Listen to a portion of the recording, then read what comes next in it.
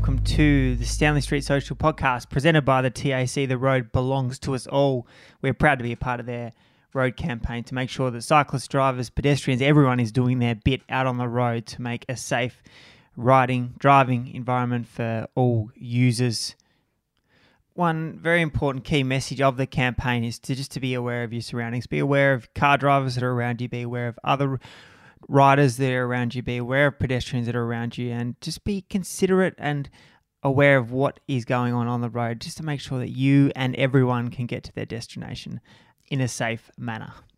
A big thank you to our kit partner MAP as well. They've just replenished a lot of stock on their website and released a lot of brand new colours and designs. If you head to map.cc, you'll be able to check out their range. In particular, the Emblem Pro Hex jersey, one of their most popular jerseys, is back in stock. New designs. If you want to check that out, actually head to map.cc. So a big thank you to the MAP and the TAC for presenting this podcast. Today's episode is with Jack Haig. We talked to Haigie the week after he got back from the Tour de France after a disappointing stage 3 where he crashed out and broke his collarbone, which we'll talk about in kind of a very horrific fashion.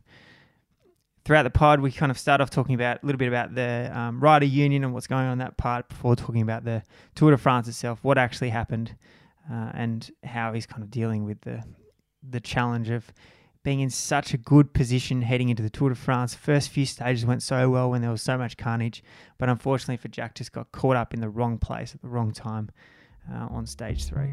Hope you enjoy this episode. If you do, please let me know on social. Leave a review on the iTunes store. All is appreciated. And we'll see you back at the Social Club next time. Welcome back to the Stanley Street Social Podcast, Jack Haig. It's good to chat again in some interesting circumstances. Like, obviously our thoughts are out to you in a tricky time post stage 2 or stage 3 crash? Stage 3 crash, broke your collarbone after being in some, like, it looked like you're in super nick in some tricky times. Like, there was a lot of experienced GC guys that were missing out on some pretty valuable seconds in those first few days. Yeah, thanks for having me back on. And it was quite disappointing to leave after doing so well in those first 2 days and sort of being inside the top 10, having come out of Dauphiné, having done a really good result there. And then I really kind of felt like those first 2.5 days until I crashed, more or less, the team was working really well. I was right there at the front. And like you said, there was quite a few GC guys who had missed out on those valuable seconds that could definitely play a role later on in the race, that I had managed to be on the right side of those splits to sort of capitalize on those first couple tricky days. You also, like, I don't know, I feel like this could be completely wrong, but I've got a hunch that, like, if you're making those splits, it's part luck. It's part, like, the Jumbo crash where there was a sign in the road. Like, what can you do about that? They were riding at the front. They're doing everything right. But the other crashes, like, you make your own luck. You put yourself in the position. You do that, like, extra 10 to 20 watts to be in that right spot. And so I think it's 100%. It's a good indication of form. It's a good indication of condition. Yeah. No, I think you see the people that were doing well in those first couple of stages are still doing well now. Yeah. Like, it's not luck that you did well in those first couple of stages. One, the 2 finishes were quite hard. Like, those uphill finishes were solid. And then, like you said, you need to have that extra power and extra form and condition to be able to put yourself in those places, because maybe to avoid the crash, you spent an extra couple of minutes riding in the wind on the outside of the peloton to get around them to the front, instead of being like, maybe that was a bit too hard and I'll sit here more in the middle of the peloton, and then that's when the crash happens and you get caught out. So I think you're right. Yeah, and it's that, like, hard balancing act of, like, the easy options there. The easy options there. Yeah. And it becomes easier to make that decision between the balance of whether you sit in the peloton and save the energy, or you use a little bit of energy to go around the outside or move up and put yourself in that position when you have good condition, because it's not so much of a compromise. Whereas if you're a little bit on the fence and you don't have that amazing condition, then you might be like, wow, actually, it's not so hard here in the middle of the bunch, and maybe I just wait another couple of kilometers until I try and move up, and then that's when you can get caught out. Yeah.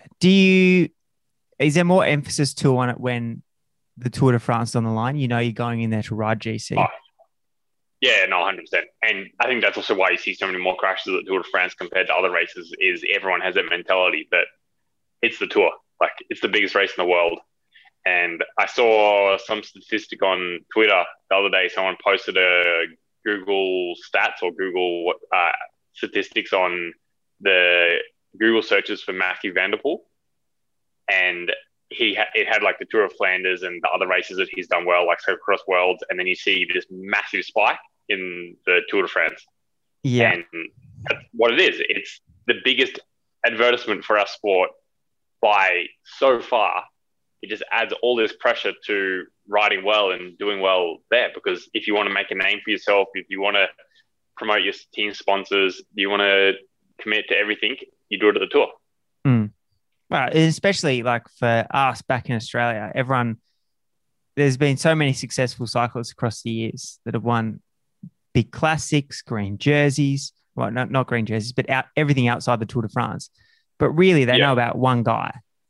They know about the Evans. Yeah. And like it is quite strange, because you can say maybe Richie has maybe a higher Palmares in terms of once you take the Tour de France out. He's done so well in these week-long stage races. He's been one of the best riders of this generation, I think, at week-long stage races. But until last year, he hadn't really converted any result at the Tour de France. And people maybe don't know his name as widely as people know Cadel's name. Yeah. Yeah. It's the big dance. It's the big dance. Yeah. I remember, I guess when I was starting to get a bit more interested in about cycling and how it was run and where the money came from, I did a podcast with David Miller, and he was like, yeah, the ASO own the sport. Like, Tour de France is everything. If you take the Tour de France away, the sport is just a cottage industry of a small section of niche, passionate fans. I think it's something ridiculous. Like, ASO makes like 60 million in profit off the Tour de France, or like it's some ridiculous number. That's probably not the correct number, but all I know is that it's some crazy large number. ASO makes profit from operating the Tour de France, because when you think about it, there's all these start towns. Like, for example, I think Andorra must have paid over 1.5-2 million euros to have the Tour de France finish yesterday's stage, have the rest day, and then start the next day in Andorra. And that's just one town paying that amount of money. Yeah. Do you feel like there's any kind of progression on the rider rider union and working towards that revenue share model, something down the track? No, not at the moment, but I do think there is some progression in the riders union in terms of getting more safety for riders. So we now definitely have more of a voice, and I think the riders union is going in the right direction, but I think it will be quite a long time until we get down that revenue sharing path.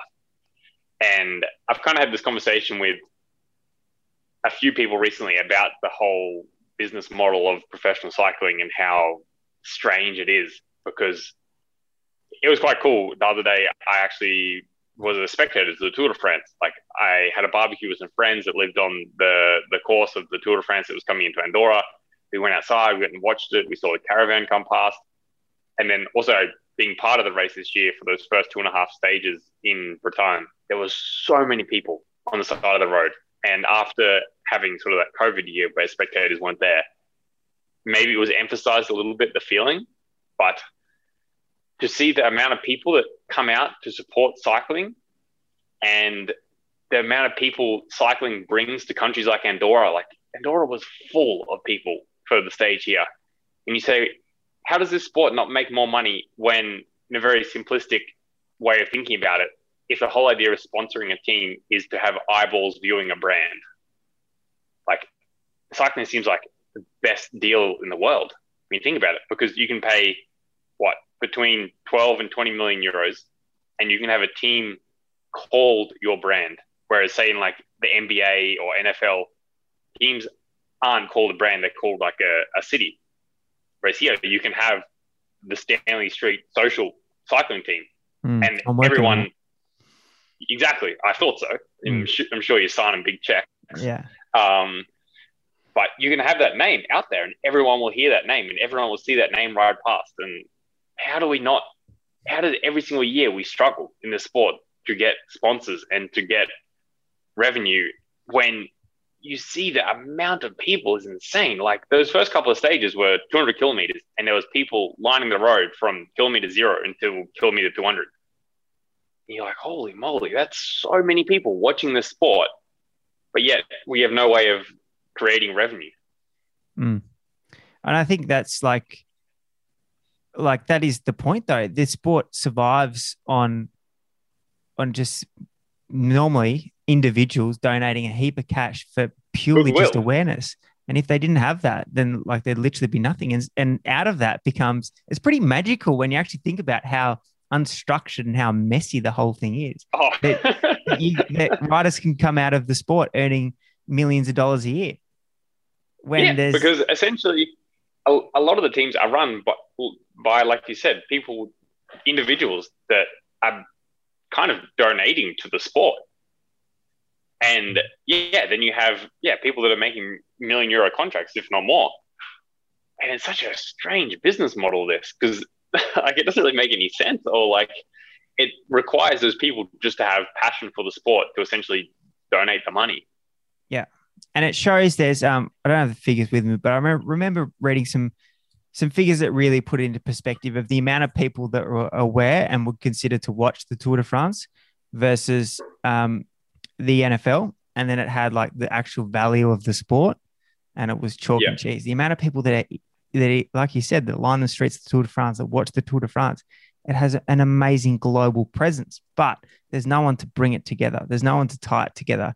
Like even, and I think the bit that gets me is there's no trickle down of cash. So the ASO just takes all of it. The pro teams get none of it. And also the bit that really is tough is the junior ranks. And like, for example, the teams that we both came through, one is pretty much Andrew Christie Johnson and Steve Price donating their time to the sport. And then an under 23 program that the moment that, well, we were so lucky that Jerry Ryan donated the cash to get us through that program. But the moment he says, we don't need to do that anymore, it's gone. That's it.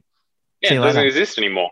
Yeah. And you have this global sporting brand, I guess, of professional cycling that has no depth once you look below that. And especially now with the whole situation of COVID and the lack of maybe development racing, because I'm not sure there was that much under 23 or amateur racing last year with COVID. And then it doesn't seem like it's come back very much this year yet. But I hope it does start to come back soon. But like you said, there's no depth there. So on the safety part, talk to me about how that's kind of come to light. It feels like Jakobsen, the incident with Groenewegen was kind of a bit of a junction in like, all right, we really need to do something about like this is getting out of hand. Yeah, and I think that was a bit of a turning point. And I think also just having the conflict between the CPA as well as the rider union was also a bit of a turning point there, because now we have more or less two companies or two entities fighting for us as professional cyclists to try and make the sport better. And I think we are seeing now that we are racing faster. The bikes are better. The speed is higher. There's more road furniture because the roads are being more developed for the bigger population that we have now in the world, and it's becoming more and more dangerous. And we need to figure something out. And I think also this Tour de France has really highlighted the problem of that, because we saw so many crashes at the beginning and throughout the tour so far. And there is some movement there. Like the other day, they moved the 3K rule to 4.5K, I think. But I think like a lot of people have said, that's not really making a difference. The thing that's going to really make a difference is if they move the times taken at 5Ks or at 10Ks before the finish. And then you say, okay, you need to finish within 30 seconds or a minute of the first finisher, so you don't have half the peloton completely sitting up and rolling in at 20k an hour, because that looks pretty average for the sport. But it would make it much safer if they say, okay, 5Ks to go, everyone crosses this timing chip thing, the time for GC is taken there, and then you have to finish within 30 seconds or a minute of whoever wins the stage on a sprint stage. So you can more or less sit up right in at the very back of the peloton, that you can have a small gap, but everyone finishes more or less together. And then you leave the last 5 kilometers for the sprint teams. So instead of having 100 guys of that 150 competing for those last 3 kilometers to try and find space on the road, you only have maybe 50 guys that are interested in doing the lead out in the sprint. And I think, I hope that's where the sport's going to end up, with that rule at the end there. And there's definitely a lot of pressure from the riders, as well as these two entities of the CPA and the Riders Union, to try and make that change. So how do you communicate that? What's the process at the moment? There's actually an application that was built by the Riders Union that you can be a part of if you're part of the Riders Union group, and you can make messages through that. So there is some communication there. And then there's also a Telegram group for the CPA for each race. So there's a special CPA Telegram for Dauphiné, there's a special CPA Telegram for Tour de France. And then there is some communication there backwards and forwards. I think there was lots of talks about having a protest at one moment throughout the tour in the first couple of stages, after how dangerous the finishes were. And there was a lot of communication through those applications to try and organize what we would do as riders and what would be the most beneficial thing to do. So there is communication there between the riders in the race, as well as kind of like a mediator of the CPA or of the Riders Union. Yeah. Who's running the Riders Union? Who's the boss? To tell you the truth, I can't tell you off the top of my head, which is pretty bad. But has the CPA picked up its game since? Yes. There's a new cat on the block. Both of them are elevating each other a little bit in terms of making it a little bit more proactive. But I think there can be more change coming the start of next year, when I think the riders should be able to choose which entity they want to be represented by. So at the moment, you have to be represented by the CPA, but you can also be part of the Riders Union. But you have to pay to be part of the Riders Union, because the CPA takes a percentage out of our prize money to operate and to have staff and etc. But the Riders Union at the moment doesn't have that ability through the UCI to take a percentage of our salary. So you have to pay, I think it's around 600 euros to be a part of the Riders Union. But hopefully from the beginning of next year, the idea is that the riders can choose who they want to be represented by. And then if I want to be represented by the Riders Union, then that percentage that the CPA normally takes, the Riders Union would get. But if I want to be represented by the CPA, then it stays that way. Yeah. Well, that sounds like a massive step forward. Yes. I think we're moving in the right direction for the athletes in the sport to have more of a voice, rather than just kind of being puppets in the puppet show and just doing what we are told. So in that regard, I think the sport is getting better. But I think the sport still has a long way to go with creating a more sustainable business model for the teams. Yeah. But it must be nice. It seems like a business model it's not in your riding career. It's probably not, unfortunately, which is a shame.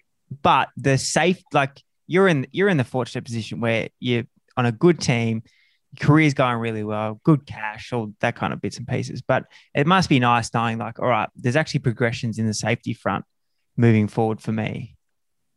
Yeah, no, 100%. I still remember maybe 3 or 4 years ago, we did this stage in the Giro, and we're coming in the last 5 kilometers, super fast sprint stage. And we just went through this tunnel and it was pitch black. And it was the most unsafe thing. I can't believe no one crashed. And then we didn't really have a voice even 3 or 4 years ago to make a proper change. And now it actually feels like we can do something to make the sport safer and more sustainable for the athletes, so we can compete all year round rather than having these injuries like I have now. Not that my injury was maybe from an unsafe course, but there's definitely some people that are having injuries from unmarked bollards in the road or unsafe finishes, or just to make the sport it can still be the spectacle that it is now, but it can be safer for all the athletes involved. Yeah. There's a lot of risk that we take.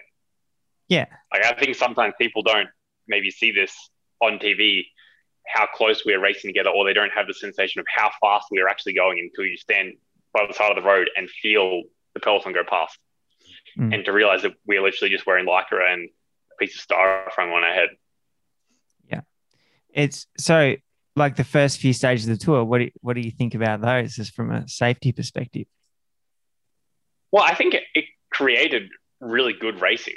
Like, I think it must have been exciting to watch on TV, but because those stages were put at the very beginning of the Tour de France, you had so much to gain and so much to lose by not being in the correct position, so I think that's why we saw so many crashes. Whereas I think if those stages were placed stage 6, 7, and 8, it probably wouldn't have been as stressful. But it was the fact that they were placed 1, 2, and 3. There was so much there to gain and lose. Everyone was taking a little bit extra risk to be there because there was the yellow jersey. There was time if you got caught out in the wrong split. If you weren't at the front at the bottom of the climb and you had to make that distance back, maybe you were never coming back and you were losing 20, 30 seconds like we saw quite a few people doing. So, yeah, it's tricky because I realize part of the sport is also the viewing process of it and creating drama and excitement. But then there also needs to be the safety part there as well. So it's a hard balance to find. And I hope we're in the process of trying to find that balance a little bit better. Yeah. It was good to watch, but just losing so many riders.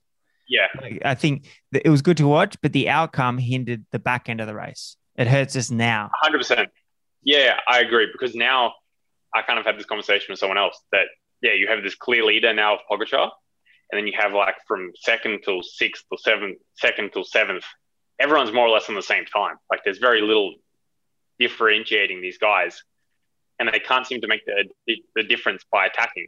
So now we kind of just have this status quo during the races and the stages now, and it's not that interesting to watch. And Cav's the only sprinter. Exactly. Cav's the only sprinter leading green, so it's a sprint stage. Everyone says, Cav's got a 9 out of 10 chance of winning. Pogačar's got basically a 10 out of 10 chance of winning Tour de France unless he has some disaster of crashing, basically. And then you have this 2nd till 7th, and everyone's on the same time and can't really make a difference. So maybe it's going to happen in the time trial at the very end. Yeah. It's kind of like, wow, now because we've lost maybe these other GC contenders that could have been there to shake up the stages, there's not that interesting to watch. I think maybe the most interesting thing at the moment is the battle for the KOM jersey. Yeah. It's seriously though. No, like exactly. Like the KOM jersey, some years you're like, who's even winning it? Like who's in front? But like it's so, like you're seeing Quintana and Poles and Woods and those guys just going at it. Like it's cool. Yeah, exactly. And like you said, in other years, no one's even really spoken about it. Who would have thought that 2021 would be the year that the KOM jersey came back into vogue? Yeah. How's exactly. So well, talk me through the crash. Talk me through what happened. To be honest, I can't really recall 100%. I'm sure you know from crashes in the past, like it all happened so fast that. Yeah, I remember there was a massive fight for these last 10, 12 kilometers. There was quite a few crashes before my crash that happened.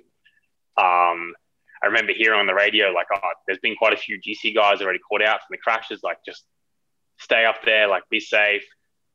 And yeah, we came into this more or less final left-hand corner of this narrow road that we'd been on for quite a long time. And we were racing super fast. And I think what happened was we maybe came up to the corner with a lot of speed, and I was maybe mid-pack of the quite reduced group, and there was a concertina effect of braking and the corner coming up fast, and I just ended up in the middle basically, I think, and came down in the middle of the bunch there and hit the ground pretty hard. I think we must have been going quite fast, maybe 56 k's an hour at that moment. And I remember sort of coming down, having the crash, quite a few people around me also crashing, and then trying to get back up to get my bike. And I remember maybe I was on my back or my stomach. I remember trying to do a push-up, more or less motion, to get up to go find my bike. and Marco Huller, my teammate, he was there, and he said, "Oh, you basically try to do a push up to go get your bike." Did it, and then sat straight back down, and then I almost passed out. I think right at that moment because my collarbone was completely shattered, and when I tried to do that push up, I could feel like the bone and stuff all move inside, and that's kind of like when I knew I was like, this isn't good. So you're just running off that much adrenaline from the crash and everything that was going on. It was just like, let's go, get me back. Yeah. And like the whole fight for the last 15 kilometers had been so intense. Like I was like, just let's go. Let's get my bike. Let's get back on the road. Like only 4Ks to the finish. And then, I almost immediately knew once I kind of like tried to get up, I was like, this isn't good. Like, I don't think I'm getting up. And I remember I was sitting on the side of the road, and I was like, I think my shoulder was like pretty banged up here. And I asked my director, I was like, how far is it to the finish? He's like, it's only 4K. And I was like, And then I tried to move my shoulder, and I could feel the bone move. And I was like, no, get me in the ambulance. Oh. Have you broken your collarbone before? No. So I've been actually incredibly lucky. This is more or less the first like crash I've had as a professional. Like, I've had a few touchdowns. Like I came down in that crash with Tony Martin and the Jumbo guys, but I just had a tiny bit of skin off. Like it was almost nothing. But this is like the first proper crash I've had as a professional. And I managed to do my collarbone pretty good. Yeah. I've always thought, because I've never broken anything. It was like, how do you actually, like, do you 100% know that it's broken? Like, do you it sounds like you can feel that it's broken. And like, I think maybe sometimes if you just fracture it a little bit, you might not feel like you hear about some guys that have like fractured their collarbone and are still ridden to the finish. But like mine was really bad and I could feel things moving. And I was like, yep, it's done. And I basically told my director straight away, I was like, I think I broke my shoulder. Like I didn't know if it was my collarbone or my shoulder at the beginning. Yeah. What are you feeling like in the car afterwards? Like what are you thinking about? What are you worried about? What's going on through your head? So basically what happened, I crashed. The medical team came to kind of assess me. I passed out for a little bit from what I know, and then came to, and like most of the people had already sort of like the peloton had passed on, and then got into an ambulance. And then I remember asking the woman in the ambulance that was with me, I was kind of like, how far is it to the hospital? And then she was trying to ask me where my team hotel was. So I got to the hospital, and once I got to my room in the hospital, I was kind of worried about contacting my wife because I knew like she'd be probably watching on TV. And luckily, one of my directors had already contacted her, explained that I was more or less okay. So I tried to make a phone call to her, let her know I was all right. And then, I was kind of about just trying to assess the damage and see where I was at. I kind of already knew that, something was broken. So my team doctor was there with me. And before I'd even had the x-ray, I was also trying to organize to have a surgeon to book in some surgery for the collarbone. And then in the hospital in France, I ended up going to a really small hospital because we had so many people crash throughout the stage, because there was that crash with Grant Thomas in the middle of the stage. I think Gessing broke his collarbone there. Then there was a few other crashes before my crash, and the lady in the ambulance said that a lot of the hospitals around were actually quite full because of so many crashes in the race. Yeah. And I ended up going to quite a small hospital, but in the end, it was quite nice, and I got to have the x-ray quite fast. I had a CT scan for concussion, which luckily came back all okay, so I had no concussion. And then, the x-ray for my collarbone. I was in so much pain from the crash and the damage to my collarbone. I had to spend that night in the hospital, and then tried to arrange to get back to Andorra or to somewhere to have surgery as fast as possible. And in the end, I decided to have surgery in Andorra. So spent the night in the hospital. Next morning, woke up at like 6 a.m., tried to get the nurse to give me a shower because I was still filthy and gross and sweaty from the stage. So like tried to have this shower with a French nurse that didn't speak any English at like 6 a.m.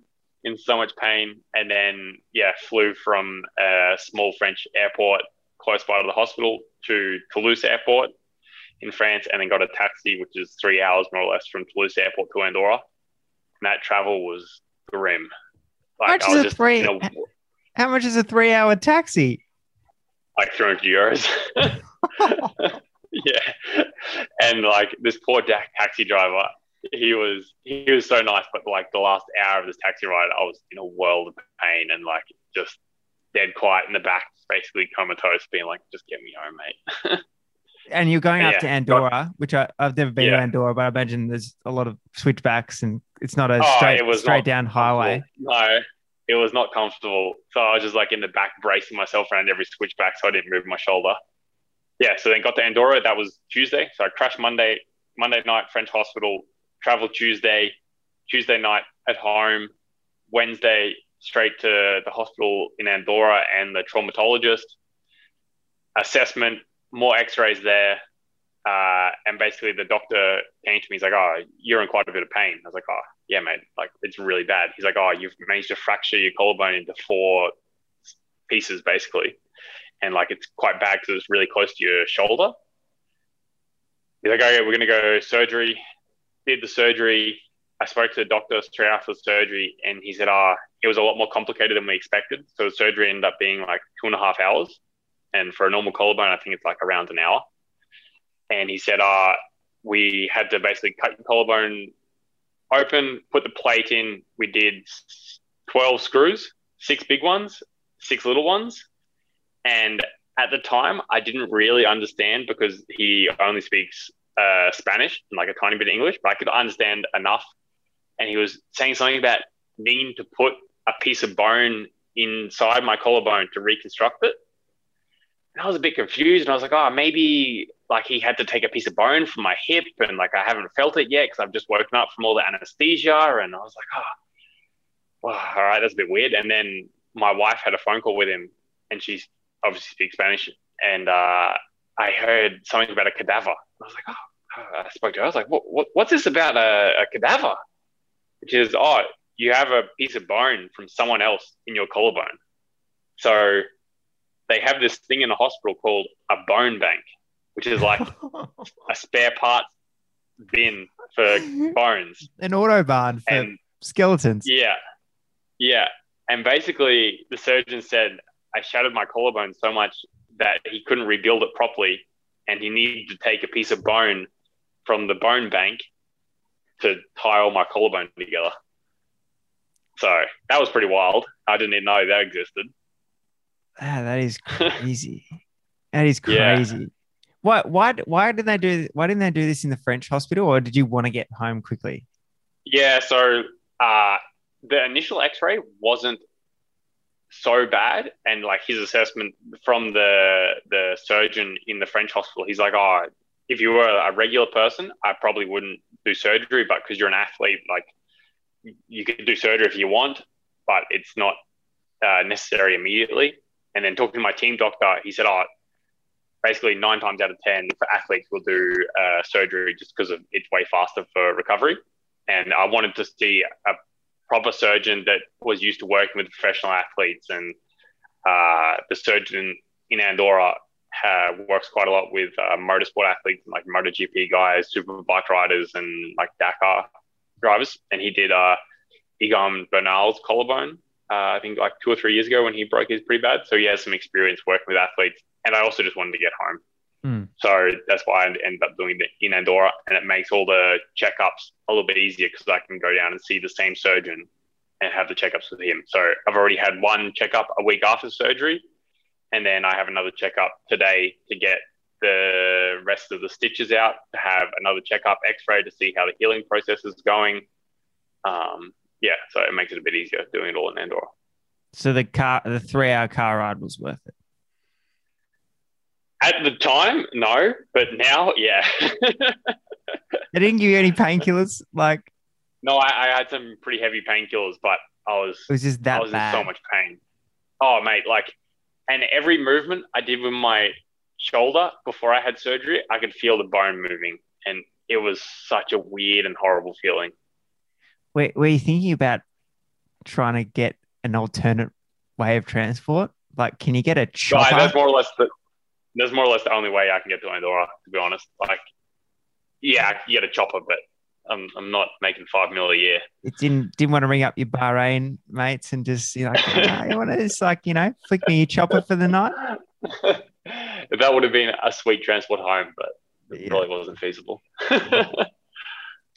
And so, like, through this time, was there a point where the race disappointment hit you? You're like, immediately after, like when I was in this hospital in France, I remember lying there on the bed in a lot of pain, and my team doctor was there, and I just started crying.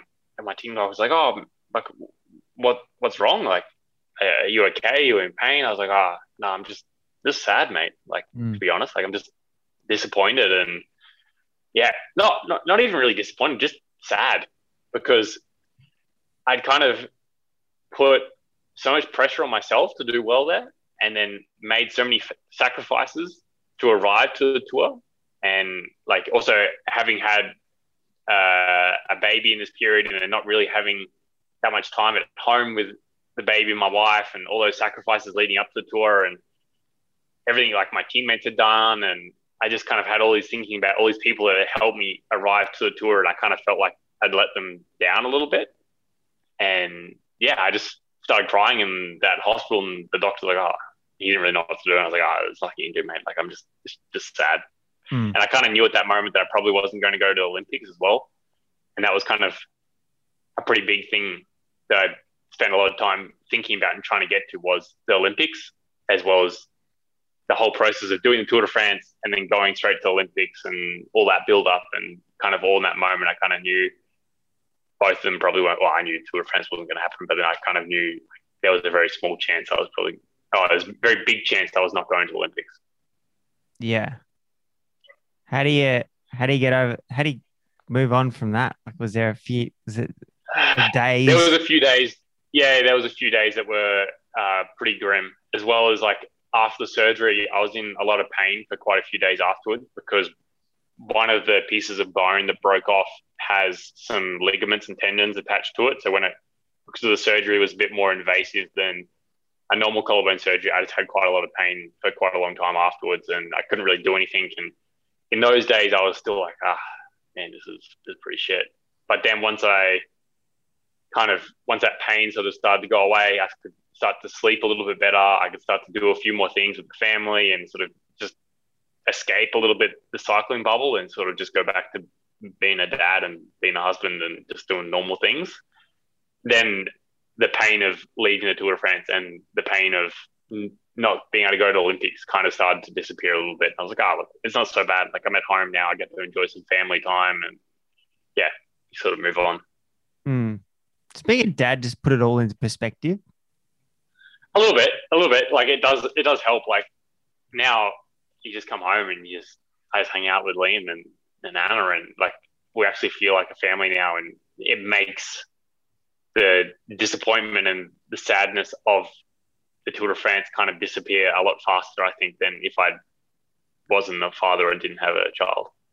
Yeah, like, can you imagine going home as a international, just living in Andorra? Mate, I couldn't imagine, like, I couldn't imagine being alone in this period. Like, yeah, even if I didn't have Liam, I would have still had Anna with me, and just that alone makes a massive difference. Like, I couldn't shower myself for quite a long time because I couldn't move my arm, and I couldn't get the stitches wet, and just to have her there helping me, just simple things like taking a shower or getting the groceries, or I couldn't chop anything. I was pretty useless for quite a long time. Like, I did have this moment where I was thinking, like, imagine if, like, just being alone in this period must be, like, it would have been impossible. I don't know what I would have done if I was alone, to be honest. Yeah, and I think that puts in perspective how much, like, yeah, the sport of cycling is a team sport, but a lot of the times it's an individual sport when you're left alone at home to prepare for these races or to recover from injuries like this, where it's not like you're playing on a football team and you have all the facilities in the football club, 5-minute drive from your house, 20-minute drive from your house, whatever it is. Yeah, if you had an injury here for an AFL team, you'd go to the same training every day, go to the same football club, or your teammates would be there, or your staff would be there. You're left to go see a surgeon that speaks a foreign language Yeah. Um, Yeah, exactly. that's just And how it works. like I'm actually pretty fortunate in Andorra. I have a really good group of people around me that have helped me in the recovery process. So I have a physio friend who's been coming to my house every single day after I had surgery for an hour and a half every day, helping me doing some rehab on the shoulder. I have a friend that's a personal trainer at a gym, and he's helping me every day doing some work in the gym to keep active. And then Anna is really good at supporting and helping with the recovery at home, and I'm quite lucky. And you need, as a professional cyclist, to build this network of people around you in your home. Otherwise, it makes it really hard because, like you said, you don't have like an AFL a full team that's 20 minutes away that has all the training facilities, all the staff, all the support, everything. Yeah. And even just like you take out the physical capacity to do things, like just the mental capacity, if you're just Yeah. by yourself Oh every man, day. it would make the recovery so much longer and so much harder if you were just in your own head alone, like yeah, in a foreign country with not the support network around you. Yeah. I Yeah. think it's something that gets quite forgotten about this sport and how hard it is for non-Europeans to make that transition to being professional and those first couple of years of being professional. Because not only whether it's just injuries like what I have now, but it's just every day-to-day living. Like a lot of the times, Australians, Americans, moving a long way away from their family, living alone in a foreign country that doesn't speak then they don't speak the language, and you have a lot of time alone in your own head, questioning yourself what you're doing, and yeah, it's hard. Do you think that was easier on starting with an Aussie team? Yeah, for sure, because uh, at least when you went to the races, it was an easy environment. Like I couldn't imagine it being a hard environment at home and then going to a race like with a team where you didn't speak the language and didn't understand the culture as well, because you just had the whole time then kind of like struggling with that cultural and language barrier. Yeah. And then now, like in your recent step, you feel like you're ready to make that change to an international squad? Yeah, it was definitely hard. Like it was definitely hard at the beginning to make that change, but I'm happy I did, and I enjoyed the challenge as well, and I enjoyed all the opportunities that that change gave me. For example, kind of like at the beginning of the year when we sat down to talk about my race program and goals, the team didn't really know me, and I also didn't really know the team. And yeah, we set out this rough goal of like, oh, maybe you can go to the Tour de France and maybe you can do a top 10 on GC. Like, let's see what happens. And then kind of throughout the year, as the team got to know me a little bit more, as I got to know the team a little bit more, it became a lot more of a realistic goal. And then it kind of turned from top 10 to being like, oh, like, yeah, top 10 would be happy with, but I think we can do top 5 here. And then like after Dauphiné, I was like, oh, wow, like we're really getting somewhere with this.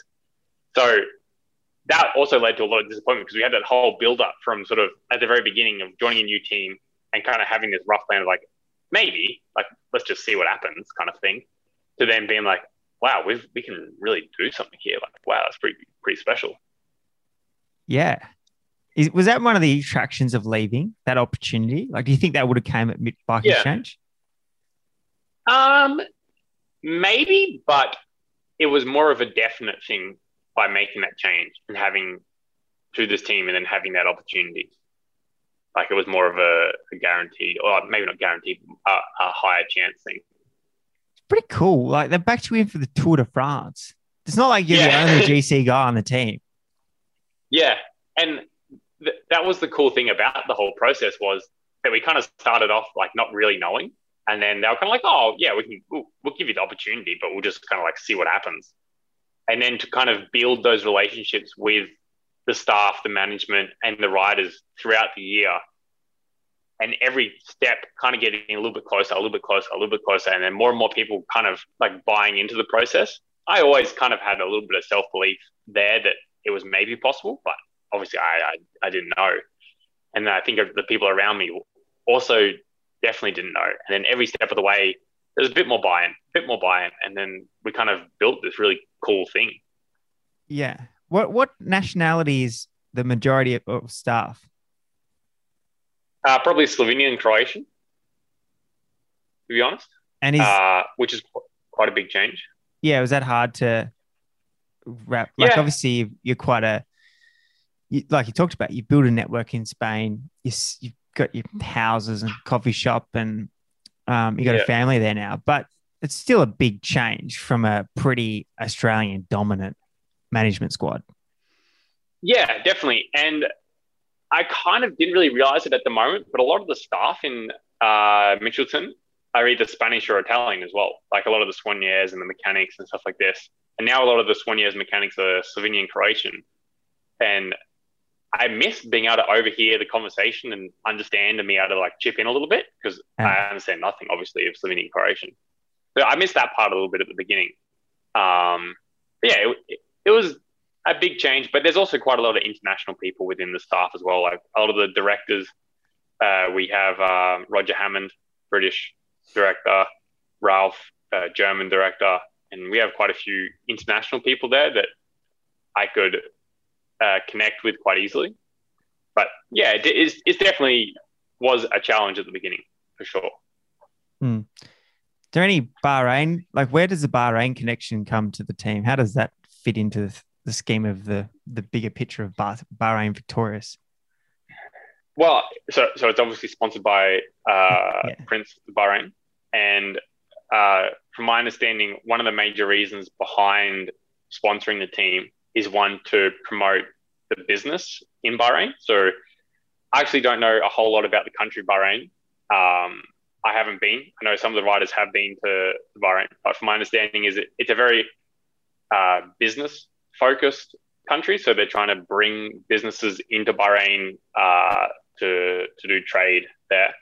Like for example, Bell Helmets. I think they're based in Bahrain, and they have their headquarters and everything there, and the manufacturing there. And they do a lot of aluminium manufacturing in Bahrain as well. So they're trying to encourage bike brands to do the building of aluminium frames in Bahrain.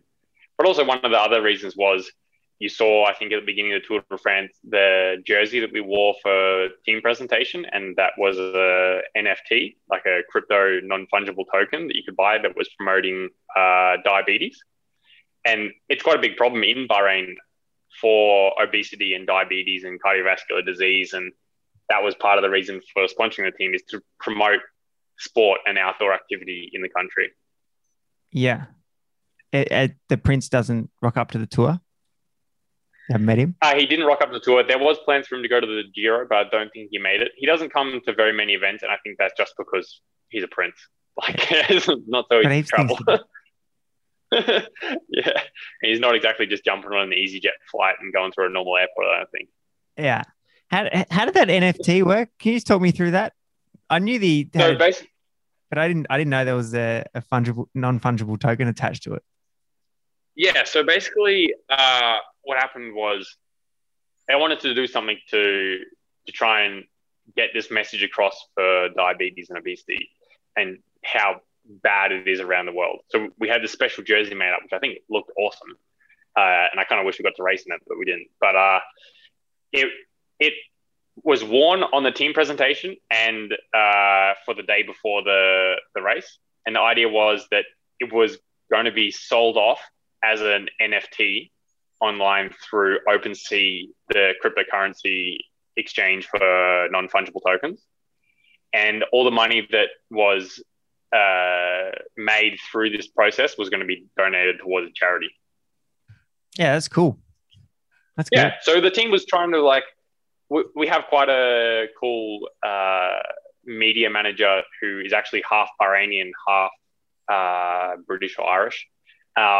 And he's got some of these new innovative ideas because he's quite young and he's quite new to the sport of cycling. He's been used to working in other industries, and he wants to bring some of these more innovative ideas to cycling, like trying to involve NFTs and like trying to involve different processes of marketing the team, which I actually find quite interesting because I think cycling, like I think we spoke about before, it's very stuck in its old school ways. Yeah, that's cool. That's cool. How's the coffee shop going? We actually sold it last year during the period of COVID, and when we weren't getting paid our full salary from Mitchelton, and we had 70% salary cut. I had a business that had to be closed down because of all the COVID restrictions, but it obviously still had bills and everything. And yeah, the future of Mitchelton at a certain moment throughout last year didn't look that great. So I was unsure about my salary situation for the year, and there's a lot of uncertainty. Like, I think a lot of the world had a lot of uncertainty about the whole COVID situation. So we sold it last year in the summer, or the European summer. How was the experience of owning a business as well as managing a pro cycling career and a family? It was really good. I'm happy we did it. And I think we found out I didn't have a whole lot to do with the business. I obviously was involved, and I really enjoyed being involved in the process, but it was mainly my wife, Anna, who did a lot of the work there. And I think what we found she enjoyed the most was the process of building the business. Yeah. So before COVID came and existed, we kind of got the cafe to a point that we were happy with. And instead of it turning into a process of building a brand and a business, it just turned into more of a people management business of managing the staff that was there, because we didn't really have that much to do in terms of renovations or redoing the menu or bringing new products into the cafe, because we'd done a lot of that over the 8-9 month process that we'd been through. And then once it became more of a people management business, it was less appealing to us. Does that make sense? And we much preferred the process of creating something. So I'm definitely happy we did it. And the whole process of owning a business, managing a business, learning about how the hospitality industry works as an owner was a super great experience. And I don't regret any part of it at all. But I'm also happy we don't have it anymore. Would you buy another one? Or would you buy something in the hospitality space? Yeah. So I've always said to people that I really enjoyed having the cafe and being a part of that industry. But if I did it again, I would do it on a much smaller scale and more as a hobby rather than a business. Yeah. Yeah. Because like at one moment we had 7 staff members, which like a lot of staff. It was quite a bit. How big was the coffee shop? Yeah, it was big. Like we could sit maybe 35, 40 people inside. Yeah, that's big. It's a business. Yeah. Was it good to have? It was like full business. Yeah, was it good to have something outside, like something else to work on? Massively. Like it was a super enjoyable experience to have the business and to be part of something different than just like Jack Haig, the cyclist. Yeah. And like I actually had something on the side, and it kept Anna really busy and like engaged in, like, it's going to sound a bit strange, but engaged in like real life rather than just like professional cycling life. So when are you going to kick off the next venture? The next venture at the moment, just Liam, I think, and the kid. So making sure he's doing well. We're building a house at the moment in Andorra as well. So that's keeping us a little bit busy. But I think the next business venture might be in a few years when Liam gets a bit older and we have a bit more time. At the moment, we're just enjoying being a family. Yeah. Do you think you ever come back? Are you going to come back to Oz anytime soon for a summer? So it's quite funny. Anna would love to come to Australia because she hasn't been, because I haven't been back to Australia for almost 6 years now. Ages. Like it's been a long time, and the whole COVID situation has made it even a little bit harder. So depending on the whole situation with quarantine and travel and everything at the end of this year, maybe we come back this Australian summer, or it might be the next one, because I have to come back eventually to show my family Liam, because obviously a lot of my Australian family haven't been able to travel to Europe either, and in that time we've had our kid, none of them have met him. Yeah, I think that was the same with talking to Caleb last week. Yeah, exactly. Yeah, we're in a similar situation there. Yeah. Well, Jack, it's always a pleasure to chat, and it's good to hear, though it's like a very disappointing break of Bones and all that went on to it. Sounds like you're in a good place, so it's good to hear. Yeah, we're moving forward and looking forward to new goals and enjoying time at home. And yeah, it's not all bad. It's not all bad. All the best for the rest of the year, mate. And it's we'll chat to you soon sometime down the track. Thanks for having me on. And thanks everyone for staying up and watching the tour in Australia. I know it's not the easiest thing. So thanks for all the support.